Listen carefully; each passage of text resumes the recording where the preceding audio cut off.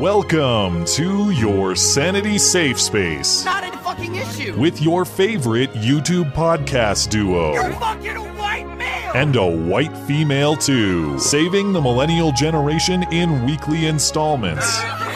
Live from a castle tower and his mother's basement, this is Beauty and the Beta. And we will make America great again.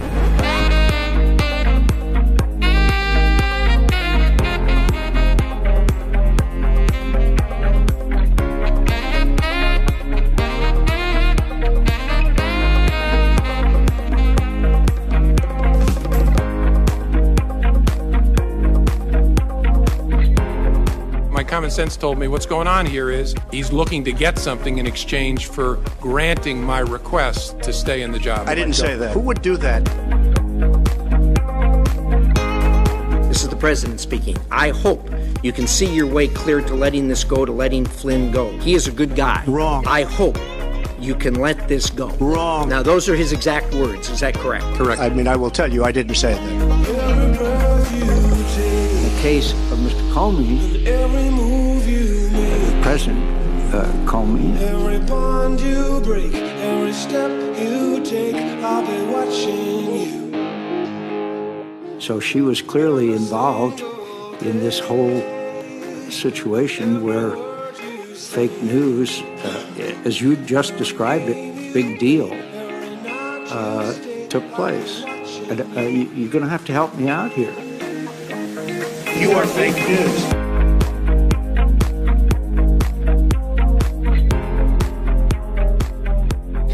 Hello and welcome to the show. It is a great show, terrific show, tremendous show.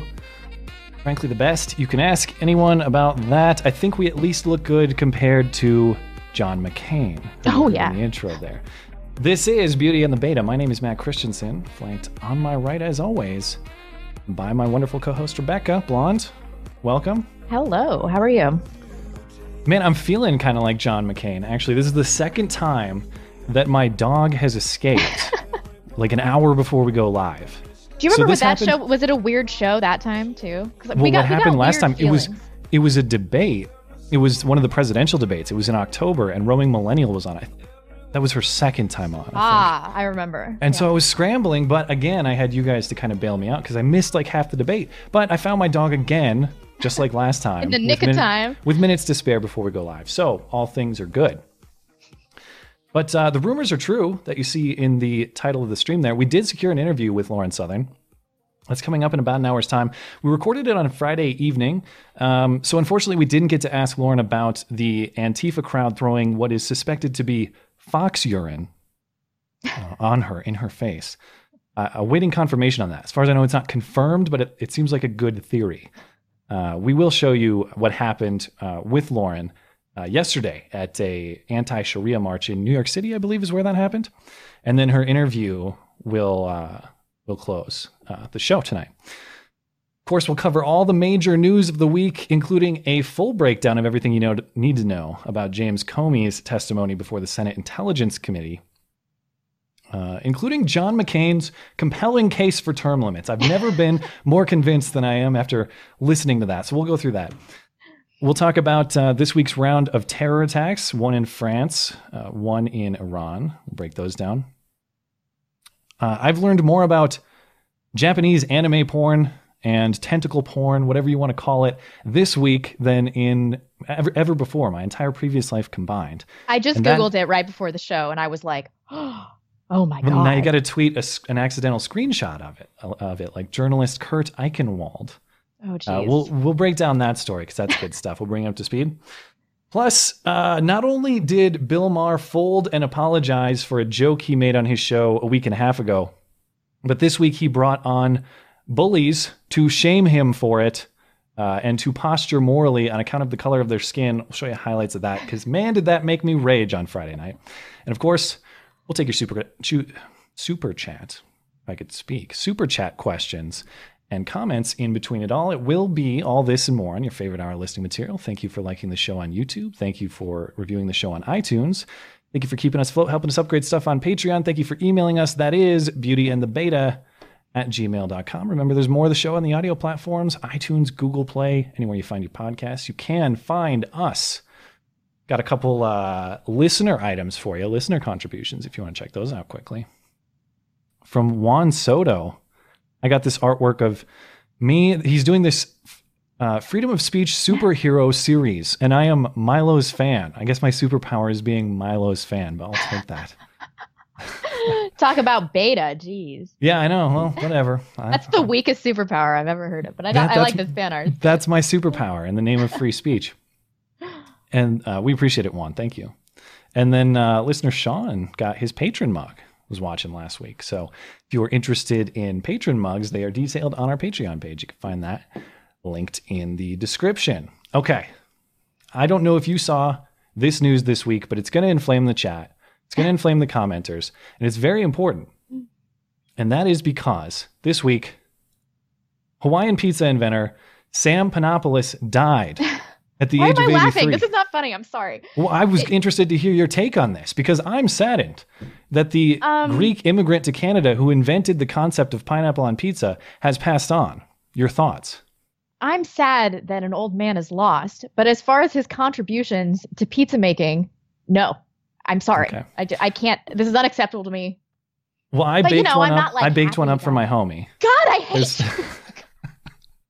There is pineapple all over this pizza. And I bet it's all soggy. How's that Canadian bacon on it? God, you suck. You suck so much. It goes right with Coors Light. Oh. Coors, you want a sponsorship? This show. So, condolences to the Panopoulos family. You will never be forgotten because your pizza will be forever enjoyed, much to the chagrin and or delight of people in our chat. Monstrous. Okay. What else we got? I have, there were so many like random clips of the week this week, like weird little video clips that I found that don't really fit into context with anything else, but I have to play them because they're all individually delightful.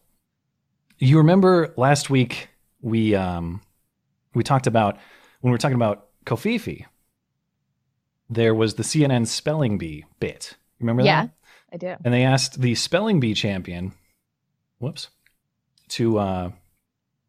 to spell Kofifi, and she did that. Now there was a piece of that was omitted. Kofifi, C-O-F-E. So here she is spelling. This was not, I got the footage of that from CNN's website. It turns out that was not what aired on CNN. It was edited. Oh, really? And they edited out a portion of this. Listen to what she says. I'll just play it. E-F-E. Good enough. Close. You win. Thank you very much. That's the only good answer we've heard. It was really C-O-V-F-E. We don't know that. F-E. But it, again, is a nonsense word. So we're not sure that its root is actually in Sanskrit, which is what you're probably used to using. So I don't know. Anyway. You did a great job. Can you believe that? That was edited out on their website's version of it for obvious reasons, I guess. Oh my God. But it apparently I hope to God that they had some previous conversation that she was just alluding to and that she actually knows Sanskrit, right? I mean, maybe that's what happened. Presumably there may be more context to it, but you're right. It's That's so bad. The fact that it was edited out makes it funny. I'd edit that out too. I mean, oh boy. That's no good. Yeah. So great job, CNN. She took it in stride, though. Maybe it was something they talked about before. I'm going to go ahead. Yeah, maybe there's a joke there that we're not keen to. I don't know, but it's pretty painful to watch. Yeah. Oh yeah. Did you see? I love this clip this week. This is at what was this event? I don't even know what this event is. It was called the David Lynch Foundation's National Night of Laughter and Song, and Seinfeld is there. Jerry Seinfeld is there, and Kesha, musician Kesha, runs up and wants a hug from Jerry Seinfeld. And are you trying to cringe me out this week? I got more. Terrible. Don't I know worry, you I got more. Jerry Seinfeld does what I wish I had the courage to do. Not that I'm obviously I don't have people running up to hug me in this same way, but you know when people want to hug you and you don't want to be hugged, which is a very common situation for me. I need to learn a bit of courage from Jerry Seinfeld because this is awesome. It's hard to just sleep when you're tired, because people are tired most of the time. I love you so much. Oh, thanks. Can I give you a hug? No, thanks. Please? No, thanks. A little one. Yeah, no, thanks. Oh.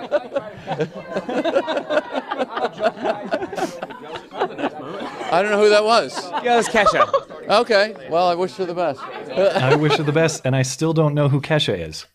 I guarantee. Oh my God. You could just see how embarrassed she was. Oh no, Jerry Seinfeld won't hug me. Oh no. Yeah. Oh, that's so terrible. That made me feel bad for her, but she's also a bad person, so why is she I don't know anything about Kesha really other than her music. Why is she a bad person? She sued her previous producer, I think. She was trying to get out of a record contract, like 4 records or something like that, and she accused him of like rape and all sorts of stuff, and as far as I can tell, it's completely baseless. I haven't seen any evidence. Oh yeah, I do remember that story now that I think about it. I'll have to look more into that. Yeah But she's kind of been off the scene since then. So moving on, because we got to give one James Comey plenty of time tonight, and probably more time to John McCain. Yeah, really. Just a couple more clips I want to get through. I was thinking about doing a video on this, but I didn't. Tim Pool was doing what Tim Pool does, which is providing a lot of on-scene footage at protests and elsewhere. So he was in Portland last weekend looking at what was a pro-Trump free speech type rally being met with Antifa and the usual resistance. Now, there's something like he posted like 6 hours of footage on there. There's plenty to go through, but there's one soundbite in there that I just love, that I just wanted to give some play. I don't know who this is. You can see there's pro-free speech people. There's like Antifa or anti-hate type people that they would call themselves. But listen to this one protester. Apparently, the pro-Trump people are leaving. Is the context for this? Bye,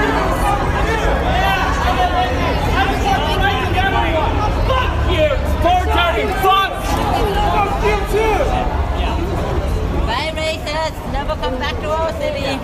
Bye, racists. Never come back to our city. Bye, racist. Never come back to our city. I love that. Oh my God. That's extra cringy. I don't know who that is, but I'm saving that soundbite for sure. And just in case that's not enough cringe for you, and then I swear to God, I'm done. For like the next 5 minutes at least. We're not going to pretend to know a lot about the British election. We're not going to sit here and tell you how we have so much political insight on what happened. Because we don't. I was researching last night and I was like, what the fuck? I didn't know about any of this. It's pretty bad. All I can tell you is that Jeremy Corbyn accidentally copying a feel in Celebration is one of my favorite political clips I've ever seen.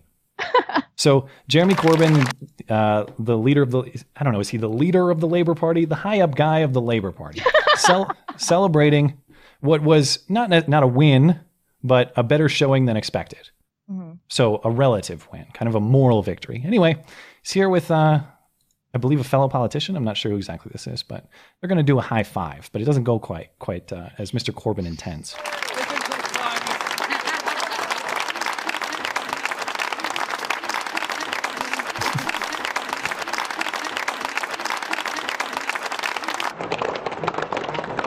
Oh my God.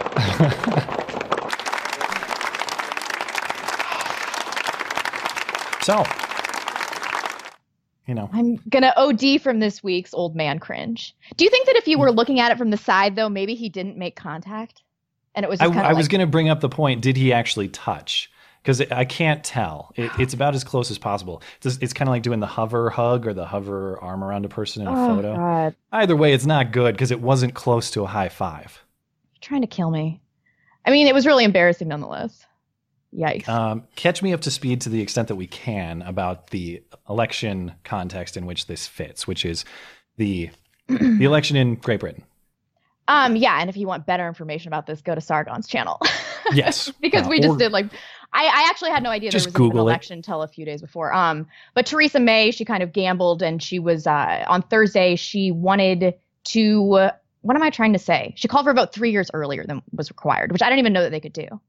Did you know that? Yeah. So, prior to this, I would be lying if I told you that I knew they could dissolve Parliament, or the Prime Minister has the power to dissolve Parliament, but at any point, essentially. So that is new to me. And Brexit talks are in 9 days. This seems like an exceptionally risky thing for her to do. And so I don't really understand the motivations of why she did this, why she took such a huge gamble. You seem to understand that better than I did. Well, I don't have a keen understanding of it. I was speaking with for what it's worth, I was speaking with a patron who lives in London or goes to school in London. And it's basically the read that we had kind of as he explained it to me. And again, could be fake news, fully acknowledged. I'm shooting from the hip here. But basically, it was Theresa May's perception that Labour, Jeremy Corbyn's party, the kind of the equivalent of the Democrats here, roughly speaking, was very, very weak. And especially going into Brexit and right at a time where she thinks she can get a lot of power to the Conservatives to the Conservative Party, call to dissolve Parliament, have a new election. You'll probably get more people, more power. You'll have an easier time passing what you want. And I don't know what the impact on Brexit is with this, but generally speaking, she took a gamble thinking, I bet I can get more of my people in here and have more influence. Lo and behold, the exact opposite happened. So She's a Remainer, though. I wonder, weren't people skeptical from the get-go because of her stance on Brexit? I'm out of my league on that. All I know is that now she has to team up with a really small party to keep her prime ministership, and her political influence has been greatly damaged, not greatly increased. But she still is going forward with Brexit negotiations as planned. So, yeah. I don't really know why she was ever in this position to begin with. So let's stop trying to pretend, give people the impression that we know what we're talking about. And we need to catch up with Super Chat, and then we'll move into Comey. Anything too as well. We got a bunch of them. Let's see. Pr0n, $5. Blonde, your lipstick matches your backdrop roses. Looks nice. Thank you very much. Matt, I like your green jacket. Also, do you not know about tentacle porn? Come on, man. Wasn't expecting that. Jeez. Thank you very much. I'm being honest. I don't. I'm not. We'll talk about it with Kurt and I had actually never heard about it before a few days ago, and I hadn't been following this Eichenwald story, which is yikes. Yeah. I mean, this stuff is new to me, but we'll get into it. Liberative, $5. We lost a pizza god and the best Batman this week. The mug sort of makes up for it. Yeah, Adam West. R.I.P. Adam West. Thank you very much. William Martin, $20. Hawaiian pizza for Blonde and Jay Fry. Thank you for the donation. Thank you. Yoda Economics, $5. I had a pineapple pizza last night in honor of Sam Panopoulos. Is that how you say it? Panopoulos? That's what I'm going with. And then Blonde, you looked good in your dress. Tweet Kofefe. Thank you very much. Oh, there you go. Steven Suarez. Sorry, what were you going to say? I should say Kofefe did win the pronunciation poll, even though I'm still Team Kofifi. Yeah, Kofefe was the winner. It's funnier. Yeah. Steven Suarez, $2. Blonde, will you share other wedding dress photos? I don't know, because I shared that one today, and then it got pretty panned. Like, people did not like it. and so I the internet didn't like something? I can't believe it. Yeah. Constantine the Mediocre, $5. With the prominence of both Antifa and Islamic terrorists, I can't tell if we're supposed to be reenacting the Spanish Civil War or the Crusades. Thank you very much for that. Last one, DKJ Spec. I always say that incorrectly. I'm sorry. Celebratory titty smacks are all the rage these days. Get with the times, guys. Best pod on YouTube. Keep it up. I mean, I'll do it. I'll do it all you want. I don't care, but that's up to you if you want to participate or not. No deal. And then #Sunday Twente. Yeah, Thank you all very much. Never forget Twente. We are caught up. Let's tackle this. Okay.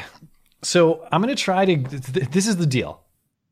We both did. I went through, but I did the editing. I cut down Comey's testimony before the Senate Intelligence Committee regarding the investigation into Russian interference in the election and potentially Trump's role in all of that.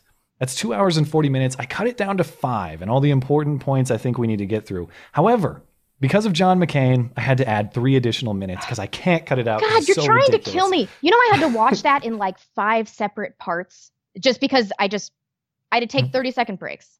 We'll get there. So what I've done is, at some level, this is frustrating because the status quo was, what's the status quo about America's political climate and Trump in general? My take is Trump is kind of a jackass, but he hasn't done anything criminal. And now we're going to take a big loop through hours and hours of footage of the Senate Intelligence Committee speaking with former FBI Director James Comey. And that is exactly the status quo conclusion that we're going to get to, which is, yeah, I mean, Trump might be kind of a jackass, depending on who you ask. But if you ask Comey and if you ask most people of influence, he hasn't done anything criminal. Right. And we'll explain why. So, stop me at any time here, but we'll go through this point by point before we talk about John McCain. So Comey sits down before the committee, and he starts out in his opening statement. One of the things he says is basically Trump's a liar about both James Comey and the FBI, like his character, his leadership, and the FBI's trust in him. It's a pretty bold accusation. The administration then chose to defame me and, more importantly, the FBI by saying that the organization was in disarray, that it was poorly led, that the workforce had lost confidence in its leader. Those were lies, plain and simple. And I am so sorry that the FBI workforce had to hear them, and I'm so sorry that the American people were told them. I don't know. Wasn't that the stance that was leaked by other FBI members? They're like, man, people totally lost faith in Comey. Well, and it's hard to say that that's a depends on who you ask type question. You know, It's not as though there's unanimity. I'm sure there are some Comey guys and some non-Comey guys, you know? So to say that they're plain and simple lies, I don't know that this is a plain and simple topic or a plain and simple claim. I mean, I think it was well known to the general public that there was a real morale problem in the FBI. I mean, at least I had that understanding. I thought there was some basis to that, but it's not like they can go around telling people. Yeah. Well, one thing is certain in Comey's mind, which is that the Russian government interfered in the election. Now, he does say not in vote tampering, so understand that qualifier. And also, this doesn't imply collusion. This doesn't mean that anyone in the United States was organizing with the Russian government. What he says is he has no doubt that the Russian government made attempts to interfere with our electoral process. Do you have any doubt that Russia attempted to interfere in the 2016 elections? None. Do you have any doubt that the Russian government was behind the intrusions in the DNC and the DCCC systems and the subsequent leaks of that information? No. Do you have any doubt that officials of the Russian government were fully aware of these activities? No doubt. Are you confident that no votes cast in the 2016 presidential election were altered? I'm confident. By the time when I left as director, I'd seen no indication of that whatsoever. Okay. And then this is also key. Did you have something to say? I mean, I just wonder how he's so confident. And especially with Vault 7, I mean, how can you possibly know that it was actually Russians and that Russian diplomats were privy to this? How could he possibly know that? He said, yes, he provided no evidence, or he said no. Well, he can't. I mean, he can't in his defense. This is classified information. But yeah, I'd love to see the evidence, granted. This isn't very convincing. I mean, sorry. Well, proceed. Yeah, but he's also not going as far as to say that they altered votes or that someone helped them, some American helped them. Yeah, but he's saying there is no doubt, that he has no doubt. Yeah. How could Vault 7 not introduce doubt? I don't know. You got to get a few Coors Lights in James Comey and get the truth out of him, I guess. That's about. There's no evidence I can provide you either way, unfortunately. But this is also an important piece of information here. According to Comey, Trump never asked him to drop the investigation of Russian election interference that continues to go on. Did the president at any time ask you to stop the FBI investigation into Russian involvement in the 2016 U.S. elections? Not to my understanding, no. Okay, but this is where we're going to get a little more nuanced here. It's going to get a little dicier because Comey does believe that Trump committed several ethical breaches, and we'll go through a few of these. So the first of these is this dinner meeting that Comey had with Trump, in which Comey says Trump asked for his loyalty, and it kind of implied like a quid pro quo relationship for keeping his job as FBI director. That's the first alleged ethical breach. The next Friday, I have dinner, and the president begins by wanting to talk about my job. My common sense told me what's going on here is he's looking to get something in exchange for granting my request to stay in the job. Despite you explaining your independence, he kept coming back to, I need loyalty, I expect loyalty. The reason that Congress created a 10-year term is so that the director is not feeling as if they're serving with political loyalty owed to any particular person. That's bullshit, because he could have told people at any point that Trump was not under investigation. He's going to leak shit to the New York Times. Then he's going to be like, oh, I'm not going to leak the only thing that needs to be leaked, which is that you're not under investigation. And now he's talking about loyalty and fealty. This guy can go fuck himself. Well, there are some inconsistencies there for sure. And I had to cut that clip out of Marco Rubio asking that question. Why is the only thing that hasn't leaked the fact that the president himself isn't under investigation? He doesn't have a good answer for that necessarily. And then he also doesn't have a great answer, which we'll get to in a minute, to your question, which is like, if you thought this was highly unethical and highly suspect, why'd you continue doing your job? Exactly. And if you listen to, he's very specific about his wording. He said, my common sense tells me. That absolves him of like universal standards. You know, it's his own common sense tells him. None of this is, concrete. Although if you were going to threaten somebody, I wouldn't do it directly either. There would be some nuance. So yeah. So this is the other part of the ethical breach that Trump said he hoped Comey would drop the investigation into former National Security Advisor Michael Flynn, which Comey interpreted as a directive. Now, that interpretation is disputed, so I've put in a little bit of testimony from competing senators here about whether that constitutes a directive. But, spoiler alert, it doesn't necessarily matter whether it does or not, as Comey will explain in the next segment. This is the president speaking. I hope you can see your way clear to letting this go, to letting Flynn go. He is a good guy. I hope you can let this go. Now, those are his exact words. Is that correct? Correct. He did not direct you to let it go. Not in his words, no. He said, I hope. Do you know of any case where a person has been charged for obstruction of justice, or for that matter, any other criminal offense, where they said or thought they hoped for an outcome? I don't know well enough to answer. I took it as a direction. I mean, this is the President of the United States, with me alone, saying, I hope this. I took it as this is what he wants me to do. My experience of prosecuting cases, when a robber held a gun to somebody's head and said, I hope you will give me your wallet, the word hope was not the most operative word at that moment. I'm not sure that's the best analogy, but this is disputed. This is disputed. Let's put it that way. And I think there are arguments to be made for interpreting that in different ways. I don't know that I'm firmly on one side or the other, but I will say it does. My out of taking a stance on that is that it doesn't necessarily matter. So did you have strong feelings on that? I mean, what I will say is that Comey sounds evasive about it. I mean, he's like, he didn't say that with his words. To be directly threatened, I mean, if you have a gun, like that analogy, if you have a gun, the gun is the threat. Yeah, in this case, the threat is his job security, which is, it's not a comparative threat. I grant that. And he didn't really give any verbal statements that suggested that Trump was actually putting his job on the line as collateral. He wasn't specific about that either. Well, there is more that I had to cut out where he mentions how they had talked about whether he wanted to stay on and kind of the nature of his job security. There's a lot more detail in that you can listen to, but I had to cut down for time. But there's more color on that if you're interested in hearing him talk about that.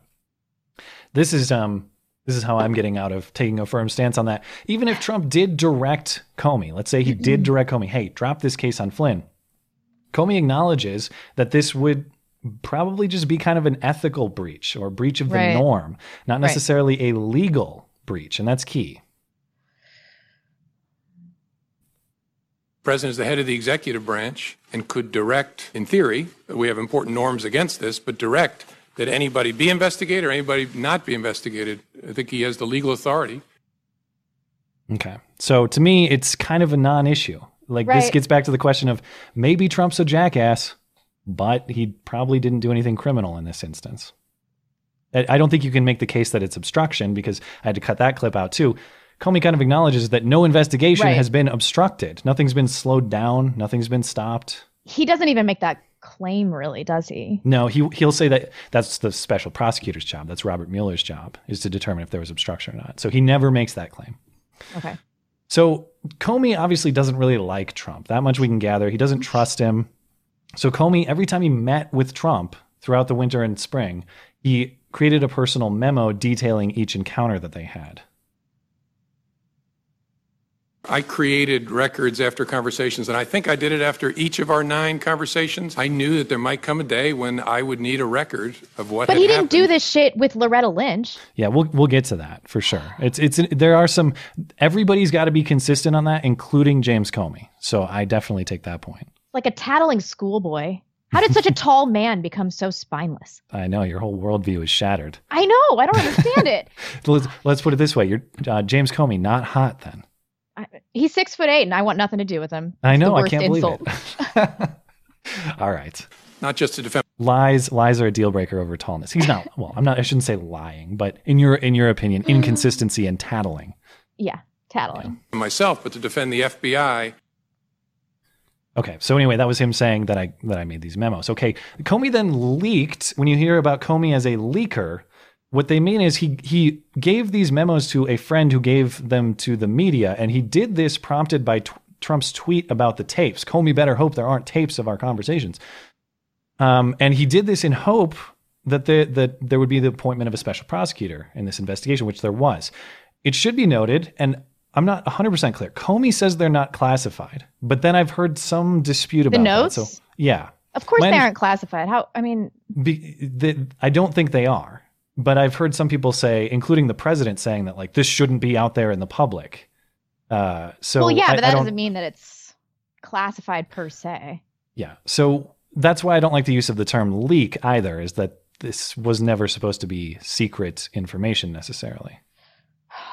But this is him describing how he gave those memos to a person in the media.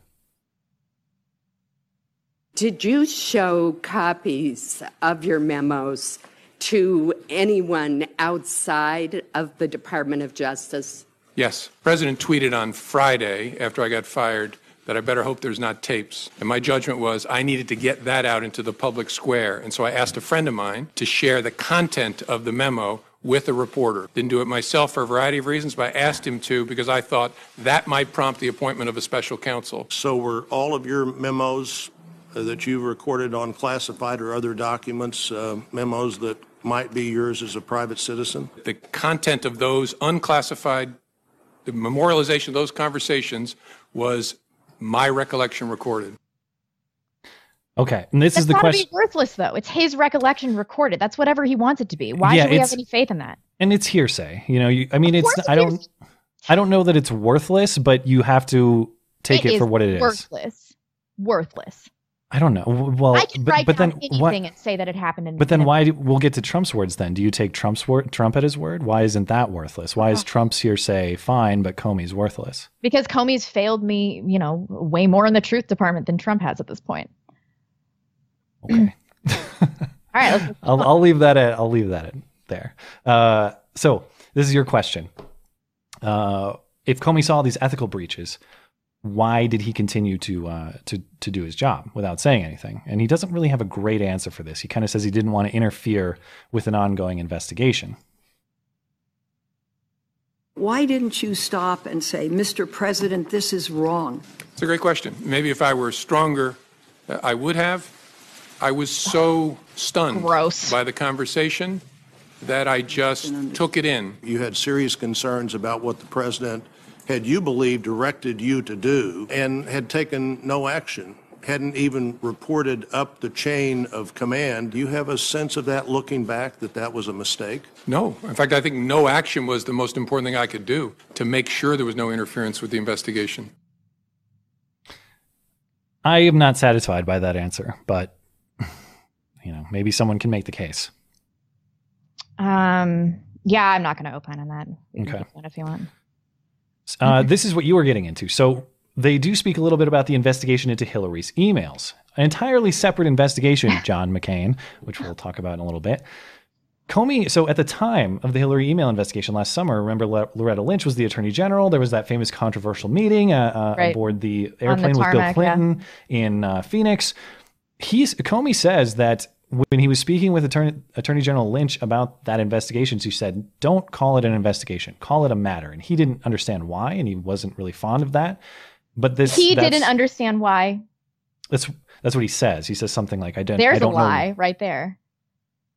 Well, I assume he would go as far as to say that it was political in motive, but I don't know that he would go beyond that. Like specific, why would she choose the word matter, for example? Because it's a neutral word. I mean, it's obvious why she would choose the word matter. Him saying that he didn't know why she was doing, I mean, that's a lie. I mean, that's a straight up lie. Don't allow me to mischaracterize what he's saying. Let him say, or let's hear what he had to say exactly. At one point, the Attorney General had directed me not to call it an investigation, but instead to call it a matter, which confused me and concerned me. The Attorney General and I were both going to have to testify. So confused and concerned. Confused and concerned. All right, I'm fine with that. And talk publicly about it. And I want to know, was she going to authorize us to confirm we had an investigation? And she said, yes, but don't call it that. Call it a matter. And I said, why would I do that? And she said, just call it a matter. Okay. And so I did. He wasn't taking notes about that. That is a key point there, which is I do think we have to be consistent about both of these things. If Loretta Lynch doesn't bug you for that, if you say, oh, that doesn't matter, or Comey's lying about that. And he said it concerned him at the time. I mean, he knew. Right. So, but let me ask you this. Does Loretta Lynch bug you? Does that testimony there bug you? What do you mean? Like... Do you believe, I guess 2 questions. 1, do you believe Comey when he says that Loretta Lynch told him to do that? And 2, do you find that troublesome? Yes and yes. Okay, but then when he says that Trump asked him for loyalty, Trump wanted him to, he hoped that he would drop the Flynn case. Do you believe Comey there, and do you find that troublesome? I'm going to say yes and yes, although I understand and am sympathetic with Trump because he had a very human reaction to this. He just wanted Comey, who's been telling everybody everything, to tell people that he's not under investigation because he's not. Yeah. Although that has nothing to do with him and Flynn and everything. I guess it's related, but I can kind of spoil it right now. My whole read on this, my guess on this is, we'll talk about how Trump reacted, which says Comey's a liar, basically. My guess is that this is true. Like, obviously, Trump would grant that the conversations happened. And would probably grant maybe the topics discussed, but he would dispute what he intended to say. My guess is Trump probably said something loose-lipped like Trump would, and Comey is a guy who doesn't like Trump and is distrustful of Trump and probably interpreted it in more dire terms than it was intended. And so he makes these memos, he leaks them. And to me, that would explain the difference too between not freaking out about Loretta Lynch and freaking out about Trump, when in fact they're basically the same thing. And that's all I ask for is, like, if you're mad about Loretta Lynch, you should be mad about Trump. If you're not mad about Loretta Lynch, you shouldn't be mad about Trump. And James Comey, by the way, if these kind of ethical breaches bother you, the memos should have been taken about Loretta Lynch also and leaked to your friend in the press also. I just want consistency from everyone. That's true too. Okay, confirmation of what everyone already knew on this Trump-Russia story that was in the New York Times on February 14th. Comey says they're fake news. That report by the New York Times was not true. Is that a fair statement? Yeah, in the main, it was not true. February 14th, the New York Times published a story, the headline of which was, Trump campaign aides had repeated contacts with Russian intelligence. Would it be fair to characterize that story as almost entirely wrong? Yes. Okay, are you ready? Got to be ready for this one. John McCain making a compelling case for term limits. So I'm just going to let this go. I'm going to try not to interrupt it. I didn't want it to be so long. It's almost 3 minutes, but part of the comedy, me neither. Part of the comedy is that it's repetitive. Okay, so I just want the audience to know that I tried to stop this. No, it's important. Honestly, I do think there's a compelling case for term limits here. It's important. So John McCain is the last person to ask questions. At least I think he was the last. Might have been, he's close to the last anyway. He can't wrap his mind around the idea that the investigation into Hillary's emails and the investigation of Russian interference in the election, which may or may not implicate Trump, are separate things. So he keeps going after Comey to try to explain, well, why have you cleared Hillary but not cleared Trump? And Comey explains to him several times, these are separate things. And he concludes by saying, well, I think that's kind of a double standard. So we'll play this through. Go ahead and interrupt if you need to interrupt. In the case get it over. of Hillary Clinton, no, I won't pause it. You made the statement that there wasn't sufficient evidence to bring a suit against her. Yet at the same time, in the case of Mr. Comey, He also calls President Trump Mr. Comey or President Comey several times. So that's who he's talking about, is Trump when he says Comey. You said that there was not enough information to make a conclusion. Tell me the difference. The Clinton investigation was a completed investigation. This investigation was underway, still going when I was fired. That investigation was going on. This investigation is going on. You reached separate conclusions. No, that one was done. I'm glad you concluded that part of the investigation, but I think that the American people have a whole lot of questions out there. And obviously, she was we have so many candidate for questions. president at the time, so she was clearly involved in this whole situation where What fake is he news, trying to say? as you just described it, big deal took place. You're going to Big deal took place, Blonde. I mean, that's undeniable. Oh my God. All the confusing, competing pieces of testimony here. We do know that fake news big deal took place. have to help me out here. I'm a little confused, Yeah, Senator. I With respect to forgot. Secretary You're going to have part's to key. help me out. You just gonna have to described help me it. out here. Big deal took place. You're going to have to help me out here. I'm a little confused, Senator. With respect to Secretary Clinton, Yeah. we investigated criminal investigation in connection with her use of a personal email server. I understand. And that's the investigation I announced the conclusion of on July 5th. So, but at the same time, you made the announcement there would be no charges brought against then Secretary Clinton for any activities involved in the Russia involvement in our engagement in our election. No, I'm sorry. We're not, at least when I left, when I was fired on May the 9th, there was still an open, active investigation to understand the Russian efforts and whether any Americans work with them. But you reached the we gotta hold on. conclusion We that gotta. there was no. Can we just talk for a second? I just need to break Okay, this. we're behind schedule anyway. Okay, all right. Let's finish it up. The conclusion is the best, and then we're done. No reason to bring charges against Secretary Clinton. So you reached a conclusion. In the case of Mr. Comey, the President Comey, in the case of President Trump, you have an ongoing investigation. So you got one candidate who you're done with and another candidate that you have a long way to go. The Clinton email investigation was completed, the investigation of Russia's efforts in connection with the election, and whether there was any coordination, and if so, with whom, between Russia and the campaign, was ongoing when I left. But in her case, you say there would be no charges, and in the case of President Trump, the investigation continues. So both President Trump and former candidate Clinton are both involved in the investigation, yet one of them, you said there's going to be no charges, and the other one, the investigation continues. Well, I think there's a double standard there, to tell you the truth.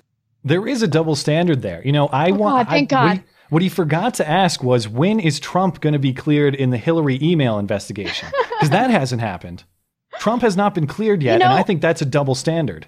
I don't even know what he was getting at. What his line of questioning, what his MO of his line of questioning was. No. My only thing can you make heads or tails of that? No. Okay. Here's what I will say that I think he was, if I'm trying to be charitable, what I think he meant was, you're investigating Russian involvement in the election and potential collusion.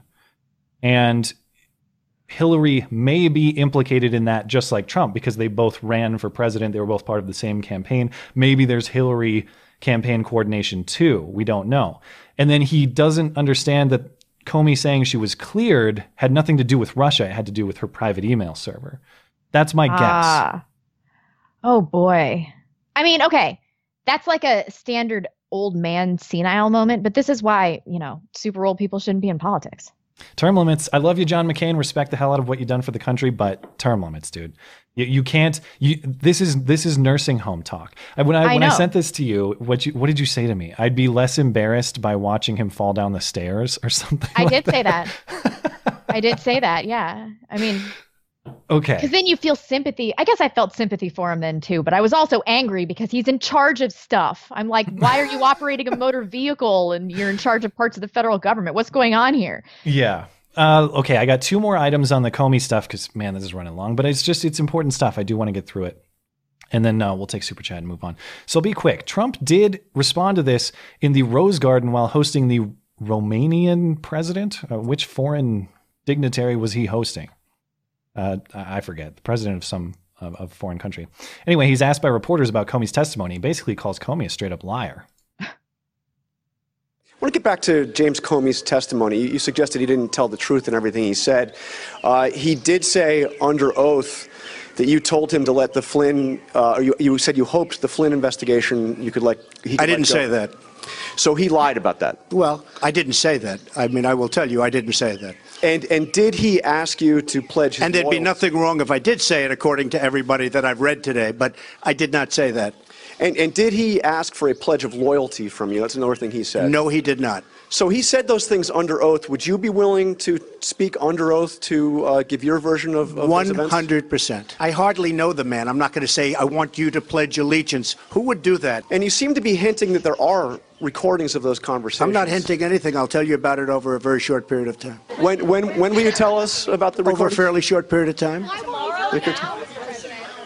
Are there tapes, sir? Oh, you're going to be very disappointed when you hear the answer. Don't worry.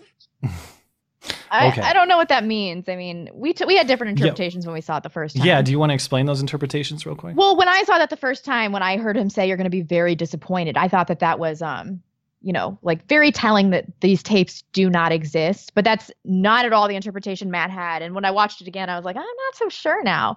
Yeah, my interpretation was that when the tapes come out, you're going to be disappointed because they're going to vindicate me, is how I interpret it. I thought he was saying to the journalist, like, there's not a lot of meat here. You're going to be really disappointed. Yeah, it's tough to tell exactly what he meant. But okay, so the reason I include that little clip is because we know that there's at least one major liar here. Now, if Trump did go under oath and repeat what he just said, one of them has committed perjury. Right. Essentially. So that is interesting. It is definitely a game of who do you believe? I don't know, though, because I think that the way Comey worded things, that he has a lot of, it seemed like he left statements kind of open and vague, and he was very specific about the vague language that he used. And so I think that there's probably a space for truth with both of them, as, you usually find out things are. Maybe. I suppose that's potentially true. If he means that Comey made it up when he says, I never said that about loyalty, if what he means is that he straight up never said that, or does he mean that he was misinterpreted? Because if he means that Comey's lying or made up the story, essentially, I find that pretty tough to believe. Like Comey's going to roll into the Senate and go under oath and just make up a story. And if he did that he would make up a story that doesn't really implicate Trump, that just kind of gives him a slap on the wrist type trouble. I would like to see these cases reconciled, but I don't know that we're going to get that. Yeah, I mean, we will if there are tapes, but... Yes. Well, that's the other thing about Comey's testimony. I mean, so he leaks these memos too because of the tape threat. So I'm just... Of course, everyone's experience is a little bit different. People remember conversations differently. I grant room for that, but I just have a hard time that he believing, if this is what Trump means, that he would go in there and invent things, knowing one, that he's under oath, and two, that he's been threatened with tapes of the conversations existing. And Comey himself said, Lordy, I hope there are tapes, presuming they'd vindicate him. So they both want the tapes. That much is clear. Yeah. What did Trump say? He said, I didn't say that. Like, was that his exact wording? I didn't say that. Yeah, something like that. I didn't say that. Plus, I don't like the strategy by Trump, but this is... At least that was in response to a line of questioning. I mean, that was somewhat reassuring to me.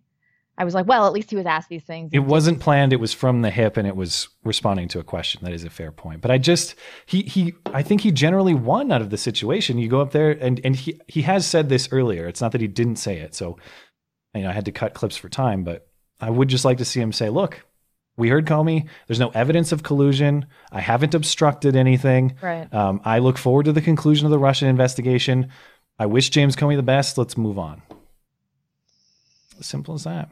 Okay, last piece, and then then we're good. I saw you tweeting about this. Sad photos. No, these photos of sad Brooklyn hipsters in a bar watching Comey hearing are hilarious.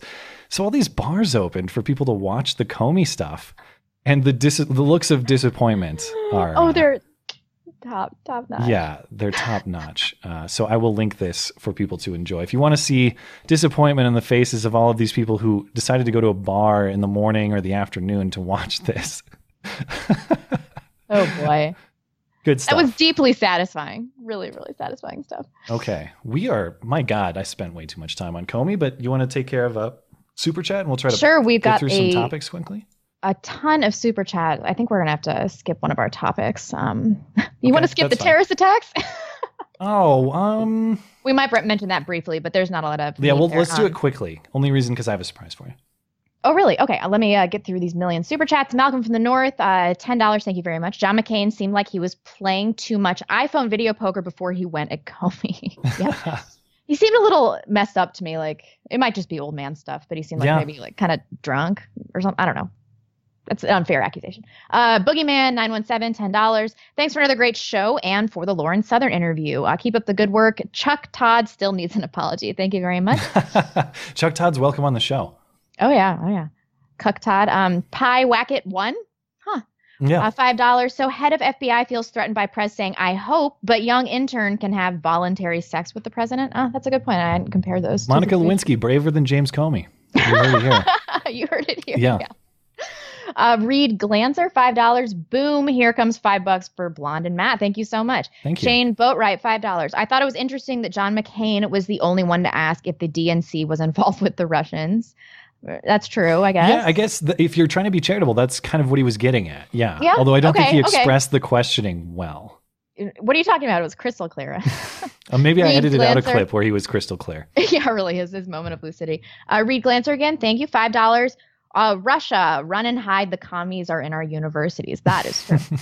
New Weapon Soldier, $2. Do you think Comey lied about anything under oath? I'm going to say I don't think so, because I've listened to that interview a few times now, and his wording is just so specific that I think that he had a few things prepared to give him some wiggle room. So I actually don't think that he lied under oath, but we'll see. David Howard, $5. Loretta's was explicit direction. Trump's was inferred. That's true. Yeah, I guess that's a fair point. There's room for interpretation. But again, this is according to Comey's testimony, too. So maybe Comey made hers look worse than Trump's. I mean, we're still relying on his recollection of the situation. Right, you know? right. And he's probably more inclined to make, to the extent he distrusts Trump, he's probably more inclined to maybe make Loretta Lynch. No, I guess that makes her look worse, not better. Never mind. I grant that. I grant the distinction. That's a fair point. Oh, and then we got so many of these. Ray Glancer again, $2. The nation wants a Reagan, then they got a Trump. Joel Dykeman, $5. The Paris Accords are basically a glorified gentleman's agreement. Pr0n, $5 again. I thought I saw a McCain tweet saying that he was up late the night before, so he was probably tired. I did see that tweet. He said he was up watching some sports event and people couldn't follow his line of questioning. Like, it was so coherent. Whatever. Okay, fine. I'm open to any excuses. Give me anything, I know, man. whatever. The Please. Excuse is cool. Yeah. Yeah, I would just be like a tweet like, I'm senile and really old. Lay off that. Stan, $2. Getting live blonde video reactions is amazing. Yeah, you guys don't see all my off-air cringing. Yeah, I switched up. So you might notice that we're on camera and we're going through video stuff now. I did that because of Stan. Stan wanted to do that, and I think it was a good suggestion, especially when I have 8-minute-long Comey videos. Yeah. So it worked out well. Reed Glancer again, $5. Is McCain bitter he didn't get to be president, or did we dodge a bullet? We dodged a bullet, I'm sure. Go Army 73, $10. Enjoy my money. Love the show. Comey's a shit. Thank you. J Fry, $5. When I give a hooker cash, I don't, quote, hope for a BJ. I demand it like the vamp that I am. Thank you. Okay. J Fry. That's good. We still have like 10 more. Reed Glancer, $2. Flynn is turning the frogs gay. NBC.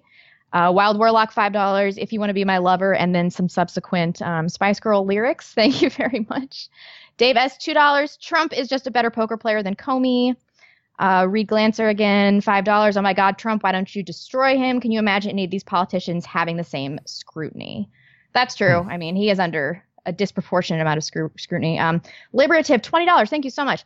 As a Zoni, I need to explain McCain. His DNC opponent is a real nut job, and the GOP primary challenger demonstrated ineptitude quite strongly. We didn't have a quality alternative to his Mesoluthian way.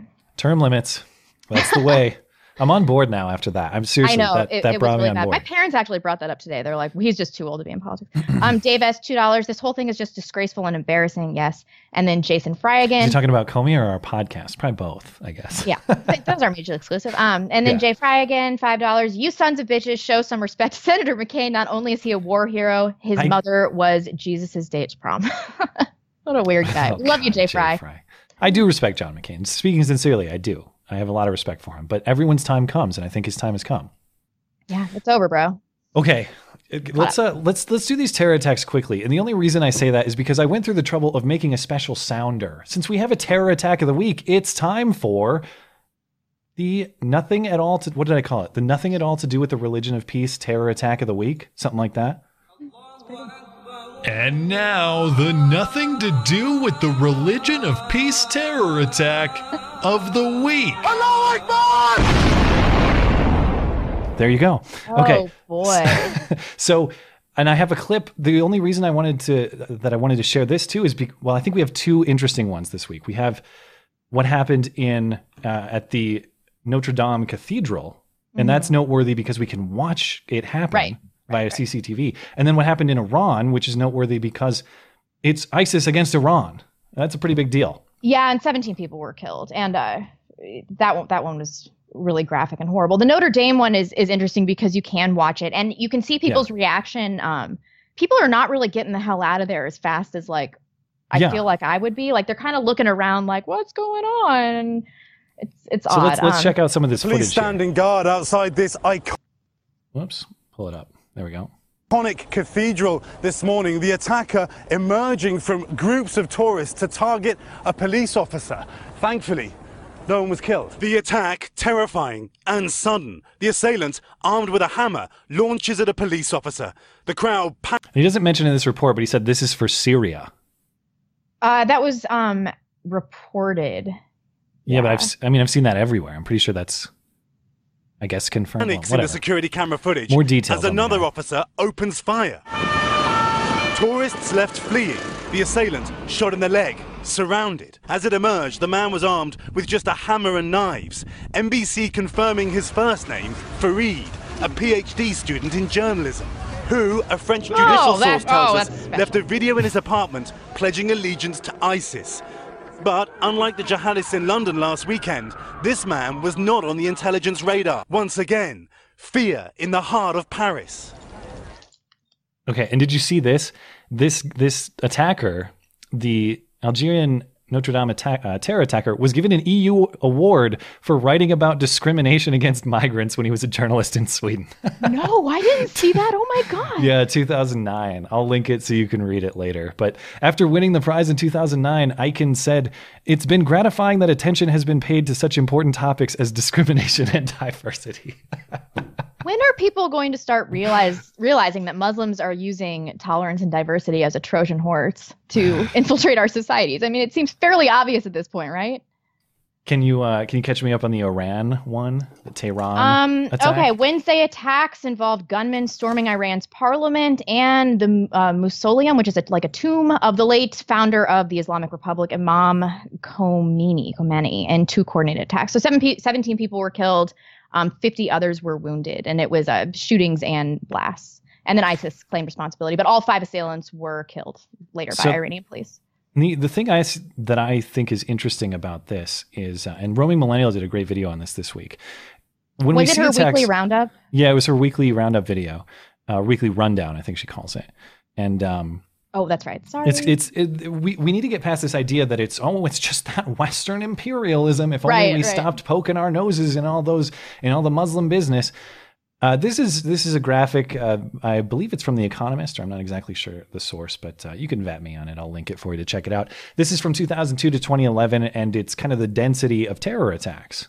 And lo and behold, a lot of Islamic countries on it. A lot of Islamic countries. So it seems to me that the closer you get to the religion of peace, to the ideology of peace, the much more at risk of terror attack you are. And unfortunately, I don't know. I don't have a keen understanding of what exactly is the nature of the tension between ISIS and Iran and some of the nuances of that. But I do know that it's not as simple as, oh, those Westerners are poking their noses in our business and we got to stop them. No, they'll fight each other too. And this map is confirmation of that.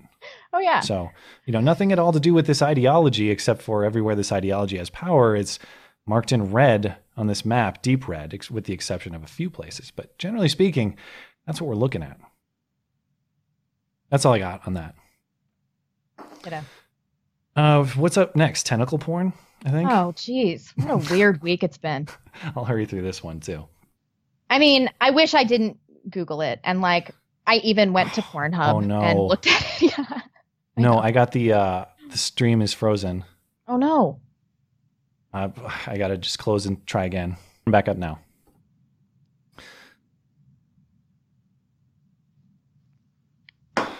Let's see if we can get this back up without freezing. Okay, we should be back live now, and my stuff is not frozen. So sorry about that interruption. I guess they could still hear us, but then my software is frozen and not moving. So I got to like stop the stream.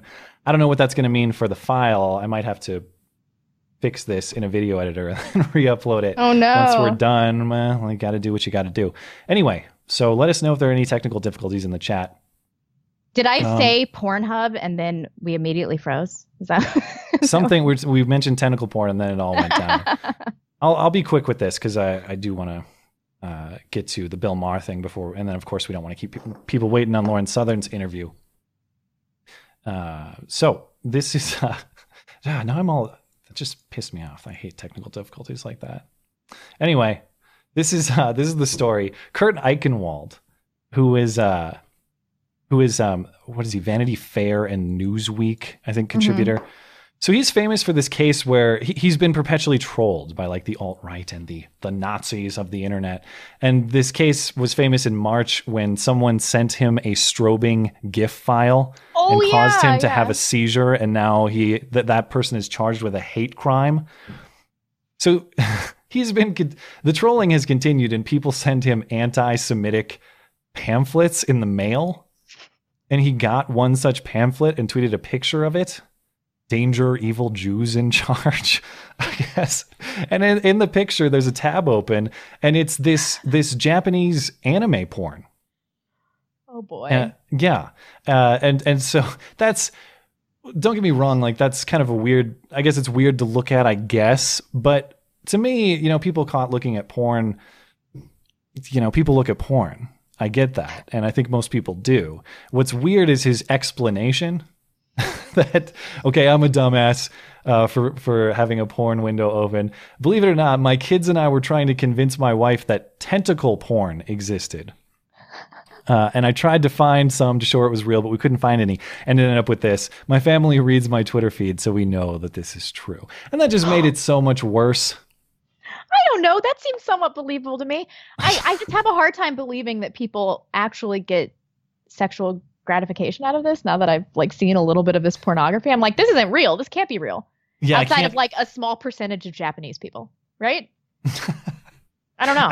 I can't. As I said, this is my first time like looking into this, and I can't show the images on the screen. But some people, no, you can't. Some people enjoy this, and I'm not here to judge them for it. All I'm saying is, I think he would have been better served, even if his story is true, which if it is, it's weird to me that you're researching porn with your children. Kids?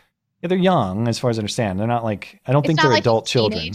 Maybe they are. Maybe I've misunderstood. Maybe they are, but I don't think they are. Just say like, yep, you caught me. I like looking at weird porn, and chances are so do you. Do you think that that's what it was? You don't believe his story? You think he was actually like masturbating to tentacle porn?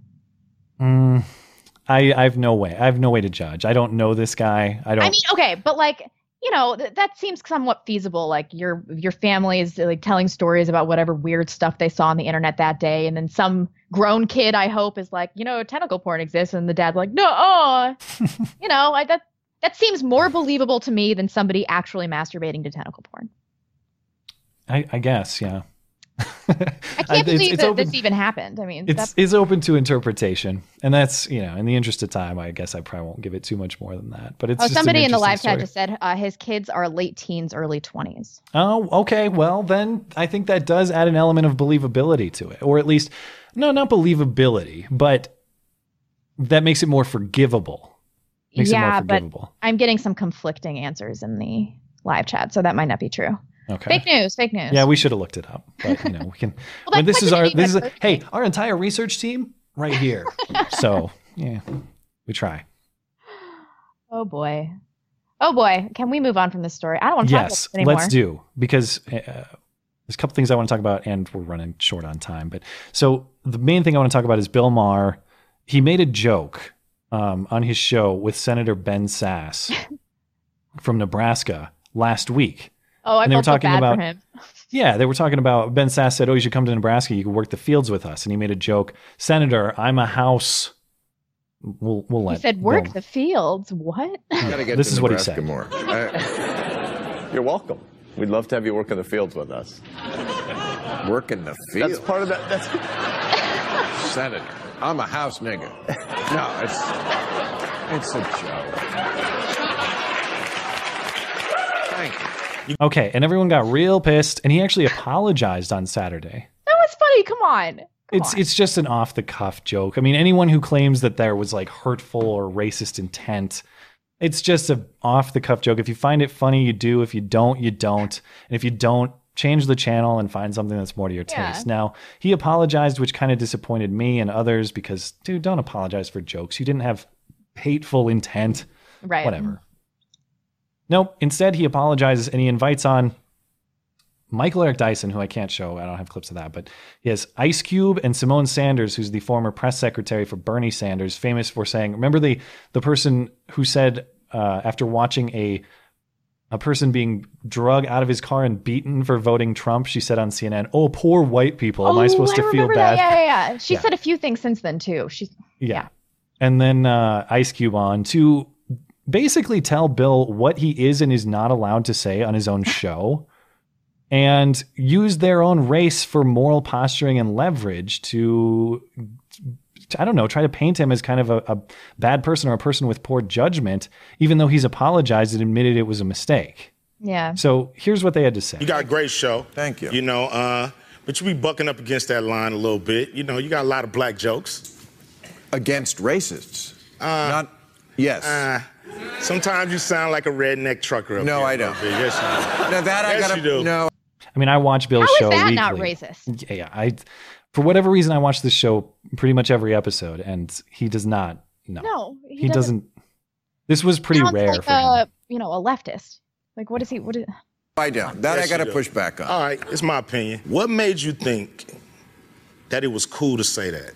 You know, I just... That's one question. I just explained. There was no thought put into it. Obviously, I was telling Dr. Dyson, comedians, they react. And it was wrong, and I apologize. You know, it's a word that has been used against us. It's like a knife, man.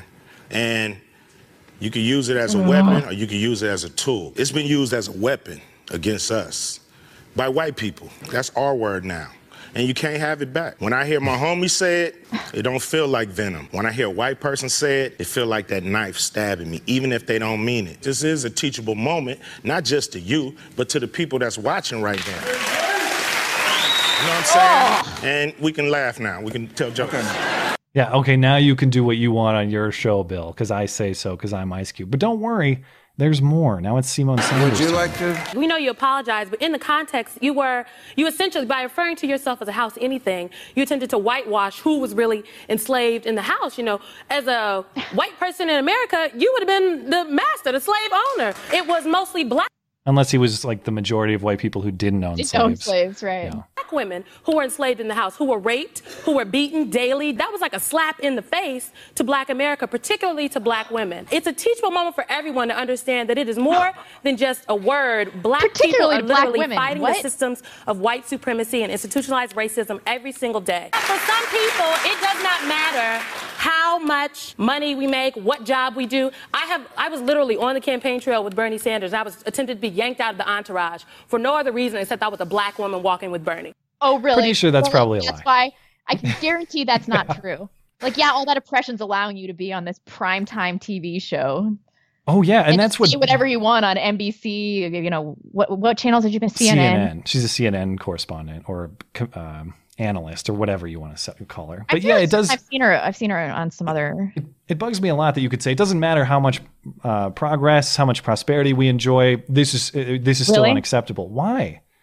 How is that irrelevant? What do you mean? How is it not relevant how much prosperity they're enjoying? I mean, that's what I'm saying. Yeah. No, I'm agreeing with you. Yeah. I mean, yeah. That's the only thing that's relevant. That means that their quality of life is the same as quality of life of white people in America, and they're not being discriminated against. I mean, what else do you want? Yeah. Well, and you can grant it bothers me too. You can grant that there are still problems that plague the black community, and you can be sincere in wanting to help to solve them. But I just don't buy, like, for Ice Cube to say, "Oh man, that word's like a knife, man. It felt like you're stabbing me," even though when I know that your intent is not to be hurtful. Bullshit, dude. Listen to your own music. Like you heard Bill Maher say that, and then he went, "Oh, I've been stabbed. It hurts so badly." And it just bothers me to no end that these people would have the audacity to go on someone else's show and tell them what they can and can't say, and that a certain word is the exclusive property of a race. That seems pretty racist to me in its intent. The worst part of all of that, though, was that feminist spin that she put on that. Oh, yeah. It's worse for black women. Why? Tell me why that offended black women more than it offended black men. Why?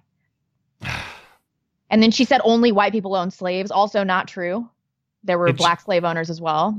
It bothers me that Bill allowed himself to be bullied on his own show like this. He's a leftist. Like, in the heart of all of this is just like guilt and wanting to virtue signal and acquiesce to these people. And I'm not even going to defend Bill's joke and be like, "Oh, it was hilarious. It was a great joke." I think that certain people might find it funny. I think certain other people might not. And I think if you don't find it funny, just change the channel. Don't go on his show and tell him what he can and can't do on his show, because there's a market force at play that will take the show on or off the air based on what people want to watch. So how about you just say, people out there can decide if they like it or not. That being said, he had to know that this was going to be highly controversial. You're never supposed to say that word if you're a white person, ever. He had to know people were going to shit their pants about this. And I mean, although he's a free speech guy, he doesn't, condemn people's behavior very frequently. I don't see him do that a lot as far as free speech is concerned.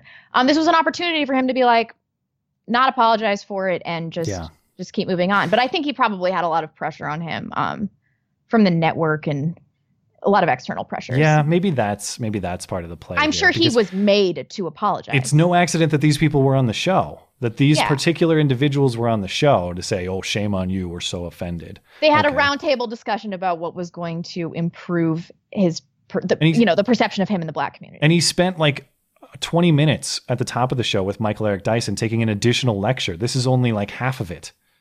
There was even more to start the show. I'm so sorry that I said that word. Yeah, he took a lashing at the altar, and it's never going to be enough. It's never going to be enough. We know you apologize, but you still have to understand that you whitewashed the experience of slaves hundreds of years ago. No, he didn't. He just made a dumb joke. Okay, let's. You want to catch up on Super Chat, and then we should probably get to the Lauren interview. Sure. Paul Corp, $5. The U.S. intelligence cabal has been leaking like a sieve. How dare Comey have the nerve to be offended? Trump called him out. Yeah, I can get on board with that. Dave S, $2. They're all hunchbacks and can't run fast. I don't know what story. I think that's a reference to Notre Dame. Notre Dame, the Hunchback of Notre Dame. Of course it is. Wow, don't blame me. That's a good one. Adam Warden, $5. Trump wins, and then GIF. Celerin, $5. If I remember right, that site that they had a pic of in the article is Faku. That's the subscription-based site. I have friends who are fans of this. Okay, well then, yeah, that's tough to imagine that he just had that open if it's a subscription site. Huh. Oh, yikes. Avalok, $2, wants me to say the N-word, and I'm not gonna, because I learned from Bill Maher. We'll get Simone Sanders and Ice Cube on next week. Yeah, really. Jason Fry, $2, blonde, say the N-word. No, not gonna do it. Spino's not getting any of this. Yeah. Dave S, $2, Maher was afraid Kathy Griffin wouldn't come on. Liberative, $5, Ice Cube's made millions off that word. He can fuck right off. Yeah. That's true, too. Agreed. Nobody owns a word. And Travis Riley, $5. Easy way to disprove Kurt. Google tentacle porn and see how many clicks it takes to get to his page. That's true. It's too many. Yeah, that's true. I think that's a fair point, too. Wow. So you guys really think that he was actually like, yeah, this is what does it for me. Really? Yeah. People like weird things. Yeah. I just can't wrap my mind around that. Whatever. I mean, this is a guy who's currently a party to a crime case where the crime is sending a strobing GIF file. That's so ridiculous. This is at least really have a seizure. Are we sure? That's what he says. But is it documented? Did he go to the hospital? He says he went to the hospital for several days, so presumably there's documentation. I don't know if I believe this. No. Okay. We've gone to some dark places in this. Yeah. Yeah. And plus it's going to be a technical mess to get this show back up when we're done. I'll see if I can figure it out. So as I mentioned, we'll play the Lauren Southern interview. We did talk to her on Friday night. It was before she had this incident on Saturday. Which we definitely would have asked her about. So. Yes, but I want to catch people up to get people up to speed on what actually happened. So Lauren's at this anti-Sharia protest in New York City, and Antifa comes up and throws a mysterious liquid on her. And the noise is kind of annoying here because I think it's drone footage. So just, bear with it. I'll turn it down. Okay, so they throw stuff on her. And then this guy asks her what happened. Antifa just went over to get some interviews, get some people talking, and they came over, pushed us out, and threw what is almost certainly piss or something poison. It really burned my eyes. I was afraid it was an acid attack at first. Hopefully it's not, but I think I'd noticed the effects of that already. And she got the internet on the task, and apparently they've concluded it is this fox urine that you use to scare away pests because they think that it's active predator territory. Oh my God. That's the idea of what happened to poor Lauren in New York City. Apparently after that cop just told her to wash it off. Yeah, well, I mean, I guess better than acid. If her fear was acid, I admire her bravery for going in without, usually she has like goggles and stuff on, right? That's the second time I've seen her get Antifa pee in her mouth. Well, I guess the first time it wasn't Antifa. It was when she was saying there are only two genders. Oh yeah. God, poor Lauren. Right. Okay, well let's get the Lauren interview going. Do we have any super chats to mention before we take off? Looks like we just have one. Starscream 15, $45. We need to get the artist in the chat to draw blonde Fuhrer hugging Matt wrapped in tentacles, but tastefully, of course. Yeah, someone could probably do it. If you're up for the task, go ahead and send that to us. beautyandthebeta@gmail.com or send it to us on Twitter. We do appreciate the super chatters keeping us, providing us with valuable insight tonight, keeping us on track, as well as our live chatters who generally always do that, keeping us honest, shit posting away. Sorry about the technical difficulties, but I will do my best to put it back together in one piece.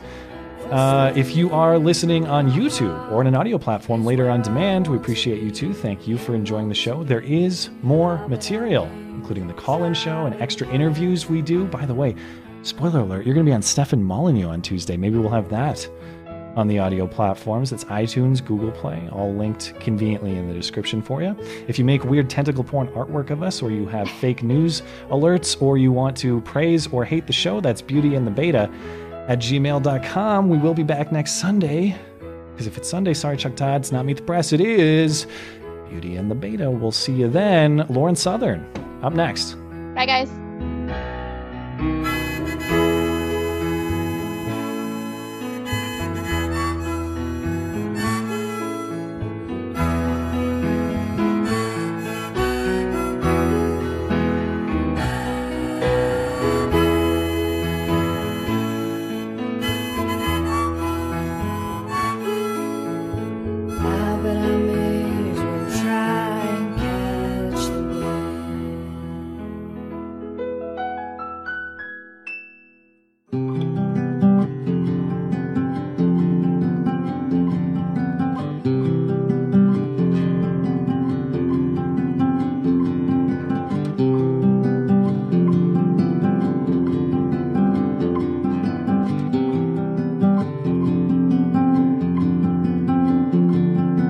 And welcome back. We are very excited to host our guest this evening. By popular demand, independent journalist, Miss Lauren Southern. Welcome to the show. Thank you for having me. We appreciate you making time for us. I think the majority of our audience is familiar with you. You are one of our most requested guests, so we're very happy to have you. But there are a few people who suck at the internet, and I'd like you to tell them who Lauren Southern is, and maybe give us a little bit about your new independent journalist title and career. Right. So I do journalism on my own YouTube channel and commentary. I don't know if a lot of people get mad when I call it journalism because they're like, Lauren, you're obviously doing activism as well. Lauren, you're obviously extremely biased. So to clear up the air on that, I'd consider myself a gonzo journalist. I don't know if you guys know what that is. It's I've not heard the title, but I'd like a definition. Okay, so gonzo journalism is a style of journalism where the person who makes the content or follows the story includes themselves in the story in order to get a different perspective for the people learning. So when I changed my gender in Canada, for example, that wasn't necessarily journalism, because obviously I was taking part in the story, but I learned something from it. Everyone who watched that learned something from it. And I reported on what was going on, a serious issue in Canada. So a lot of my reporting includes me getting involved in the stories, meeting with activists, partaking in some activism. But at the end of the day, people take away stuff from the story, and so do I, which is what matters. But doesn't that encompass the broader, journalism, modern journalism? I think that everybody's kind of inserting themselves into their own stories in this day and age, in the internet age. Like that unbiased journalism, does that even exist anymore? I mean, I can't even think of one person that embodies that.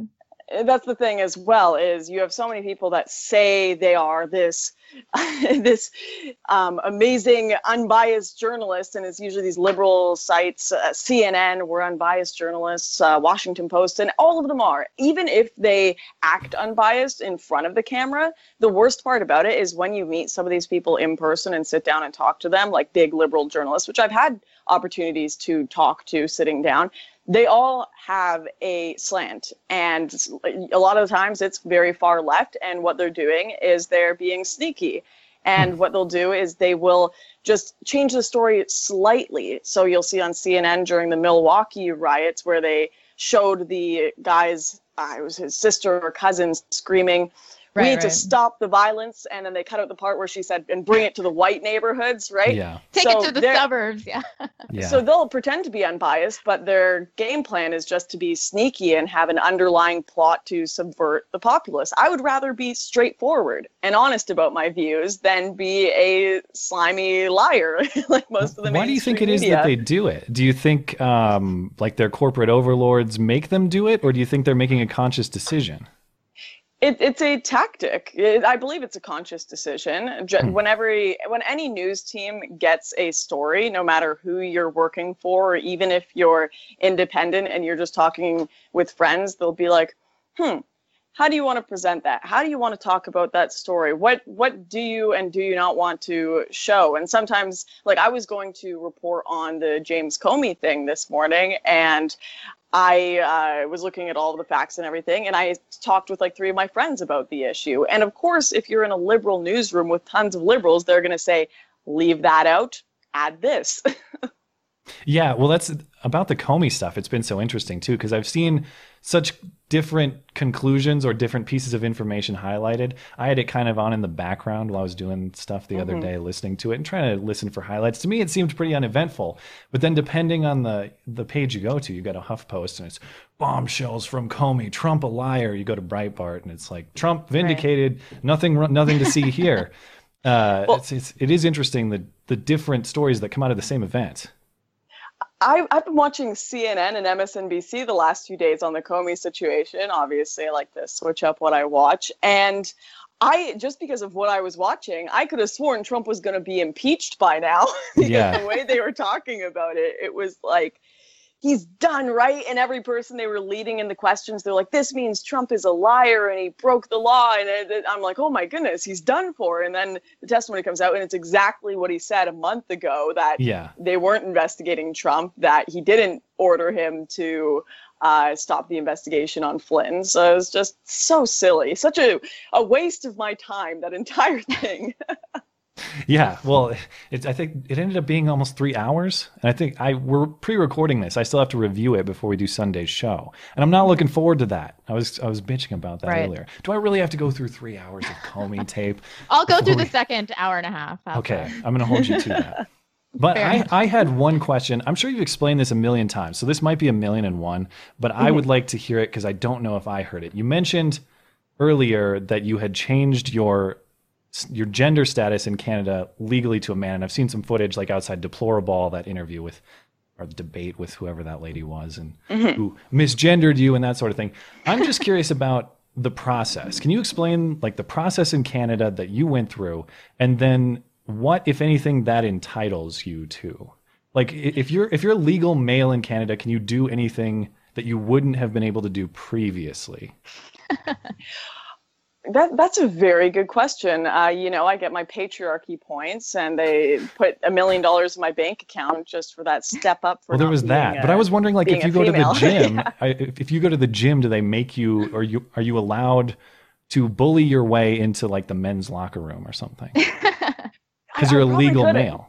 See, I was thinking about this because, so first of all, the process is I had to go to the doctor and talk to them, and they had to confirm that I was a male, which took no time at all because every doctor is horrified of being fired from their job. If they so this wasn't a plant doctor. This was like, nope.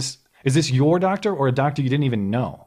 I didn't even know them. I just walked into a random clinic, the closest one. And I didn't even have to do multiple tries. Just first one I walked into, the doctor was like, well, I guess I can't deny how you feel.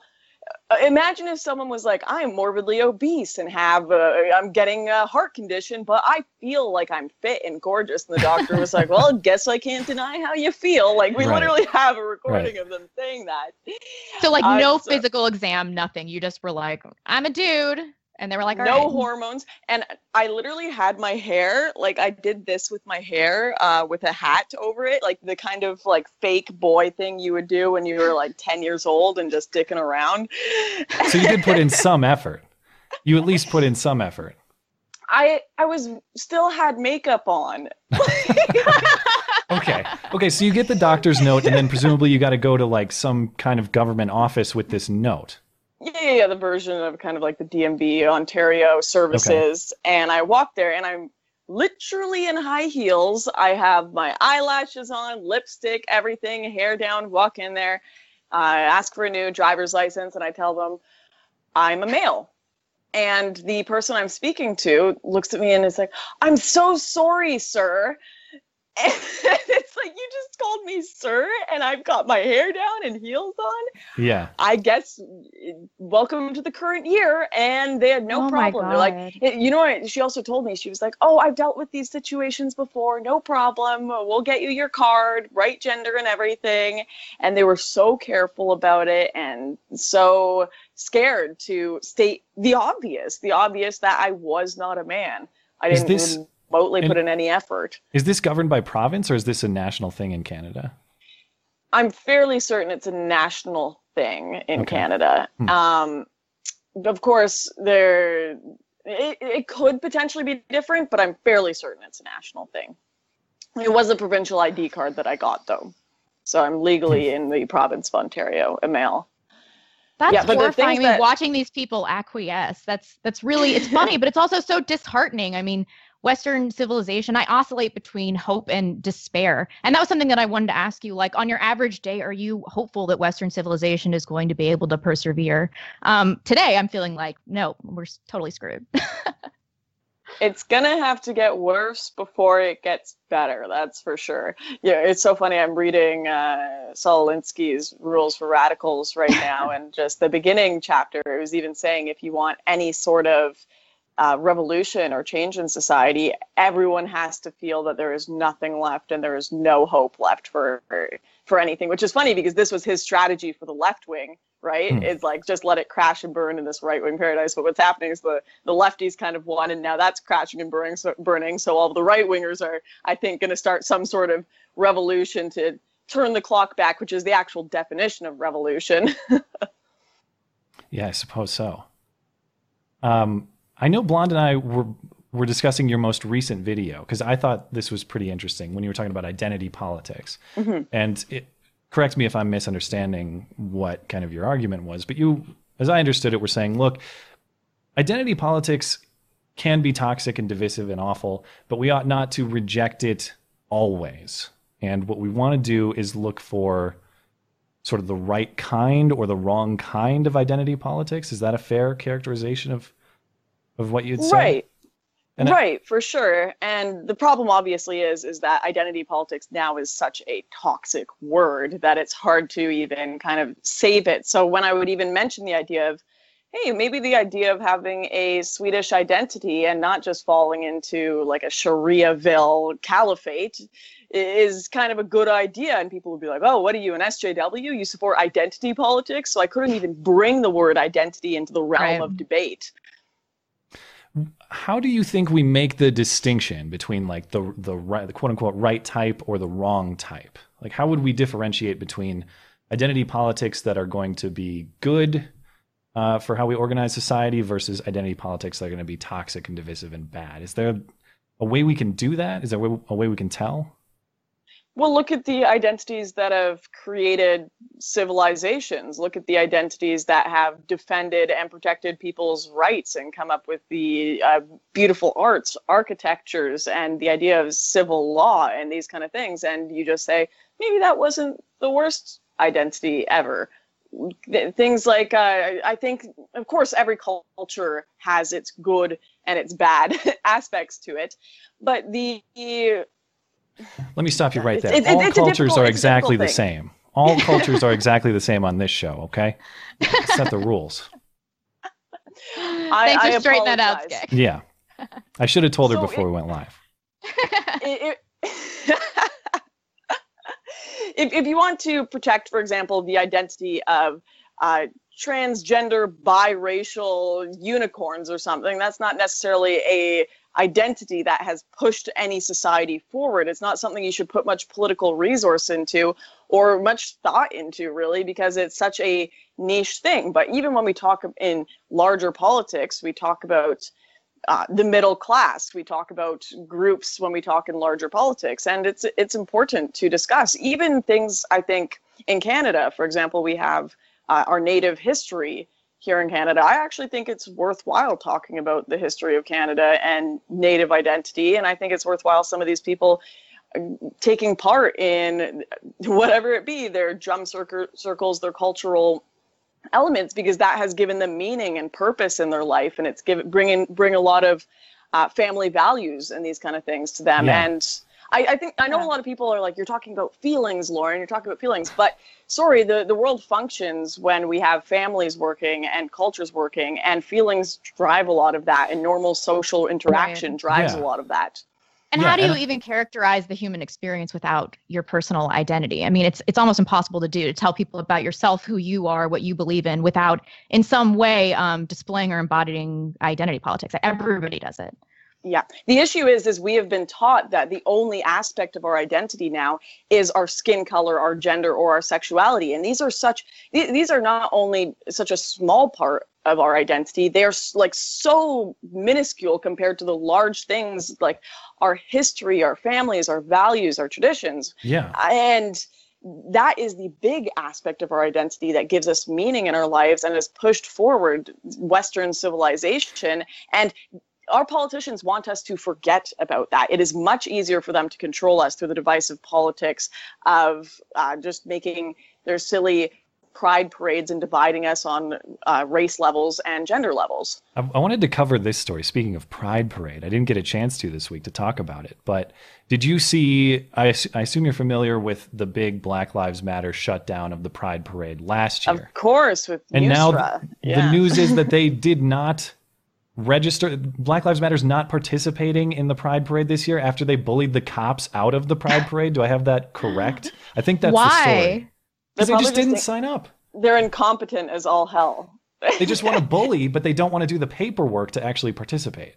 It wasn't some big rejection of what happened last year. They just didn't do the paperwork.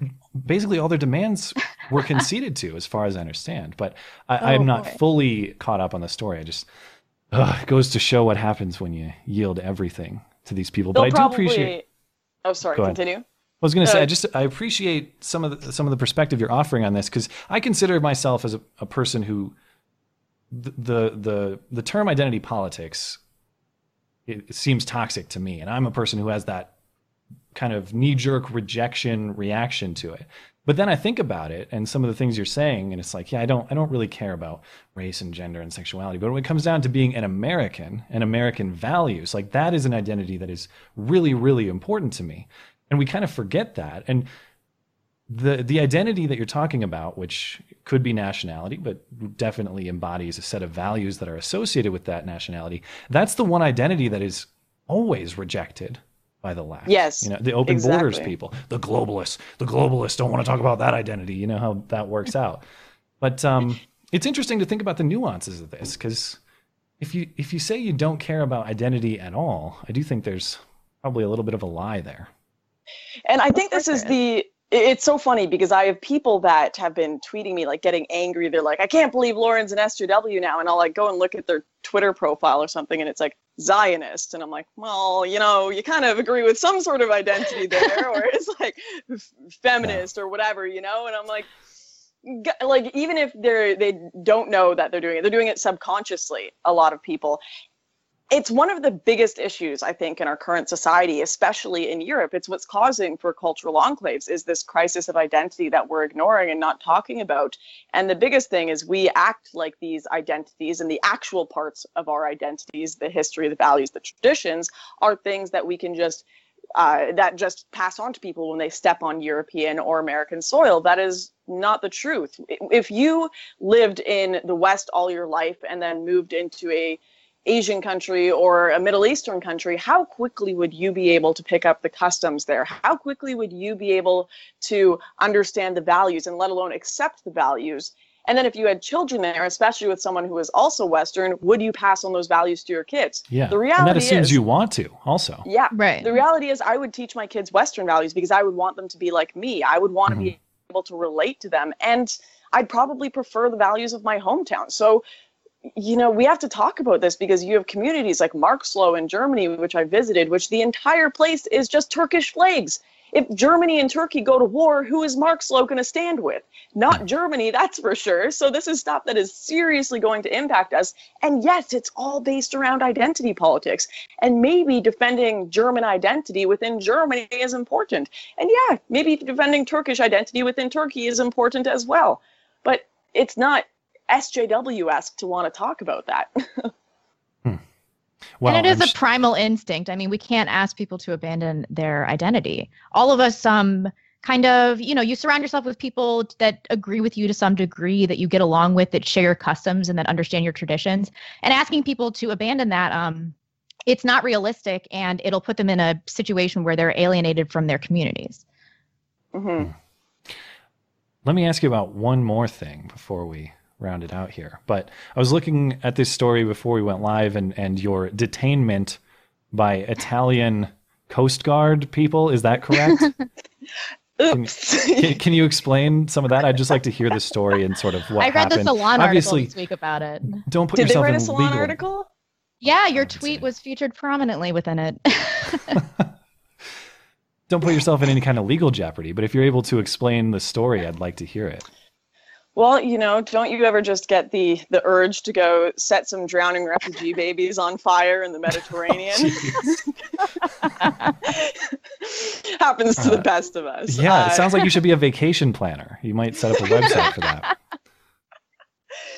Seriously, though, what happened is this boat, the Aquarius, we had been calling NGOs for the last little bit, figuring out which boats were going out into Libyan waters to bring illegal migrants into Europe. And I need to clarify this to people. These are, in fact, illegal migrants. These are not refugees. These people pay upwards of 3,000 euros to get smugglers to bring them into the Mediterranean Ocean to be picked up by, spaghetti, to get picked up by NGOs and brought to Europe. And, you know, no family that is starving or struggling has that kind of money to do that. And the majority of these people are not from Syria. They're from Sudan. They're from places where no one would be considered a refugee, Eritrea, wherever.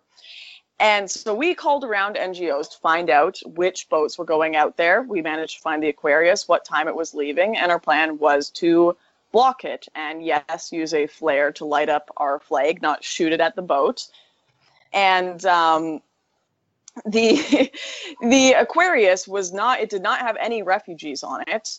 It was simply going out to those waters to go pick people up. And the big thing that people don't realize is that if these boats were going out there to save people in the water, myself and people within Generation Identitaire would have no issue with that whatsoever. In fact, I think that's a wonderful thing. I don't want to see people hurt. I don't want to see people drown.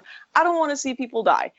But the problem is when they don't bring them back to Libya and they bring them back to Europe. That is illegal smuggling of people. That is not saving people. That becomes an illegal act, which does endanger the European population after that when we don't know who these people are, with terrorism on the rise.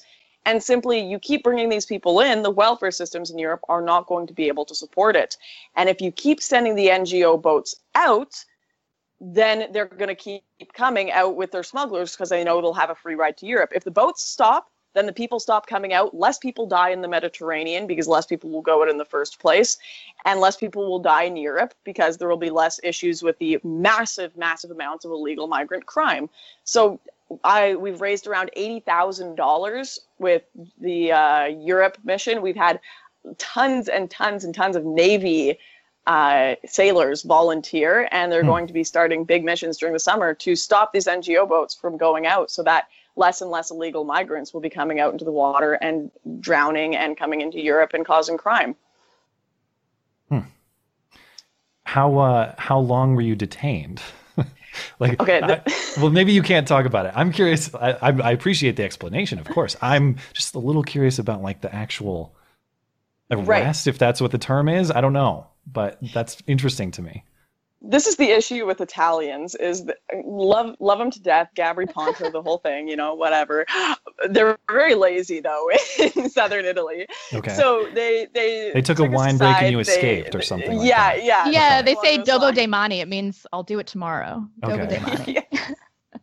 So they did detain us on the water, and they took all our ID, yada yada yada, and then they were like, okay, we're going to escort you back to the dock here, and then there's going to be police basically waiting for you when you get off the dock, and you can go with them. We'll figure it out later. There'll be a fine, whatever. So we go with them to the dock, and then we wait when we get out of the ship, and no cops show up. So 10 minutes, we're like, where are the cops? Okay, guess they're not coming. I guess they got lazy and just decided not to come. So we left, and I was so nervous when I was leaving Italy on my flight. I was just like waiting for it at immigration to be caught. But nothing happened when I left Europe. I was totally good. Although apparently they did go to the Airbnb, the police later, that I was staying at with a bunch of the Generation Identity guys, and asked them for our information and everything. So I don't know what kind of follow-up case they're working on, but it'll probably take around 7 years knowing Southern Italians, so I'm not too worried. Oh, well, that's good to I love you to death, Italy. You guys are great, but, your stores are open from like 8 a.m. to 12 o'clock. Like, what is And then you take a 3-hour break, and then you're open for another hour. Yeah. What is that? It doesn't make any sense. All right. Well, we're about at time. Did you have anything else you wanted to ask, Blonde? No, she was pretty insistent that she had to go. We would like to keep her for longer. Gotta grill steaks. I understand. You can ask another question if you'd like. Well, I'd like to grill some steaks too. So okay, perfect. We appreciate your time and coming on here, making time for this show. That is our guest, Lauren Southern. Find her links atop the podcast description here. If you haven't heard of her, I don't know who you are if you haven't, but click the links, subscribe, follow, all that stuff. Thank you, Lauren, and I hope we'll speak again soon. Absolutely. Thank you for having me. Have a great night. Bye.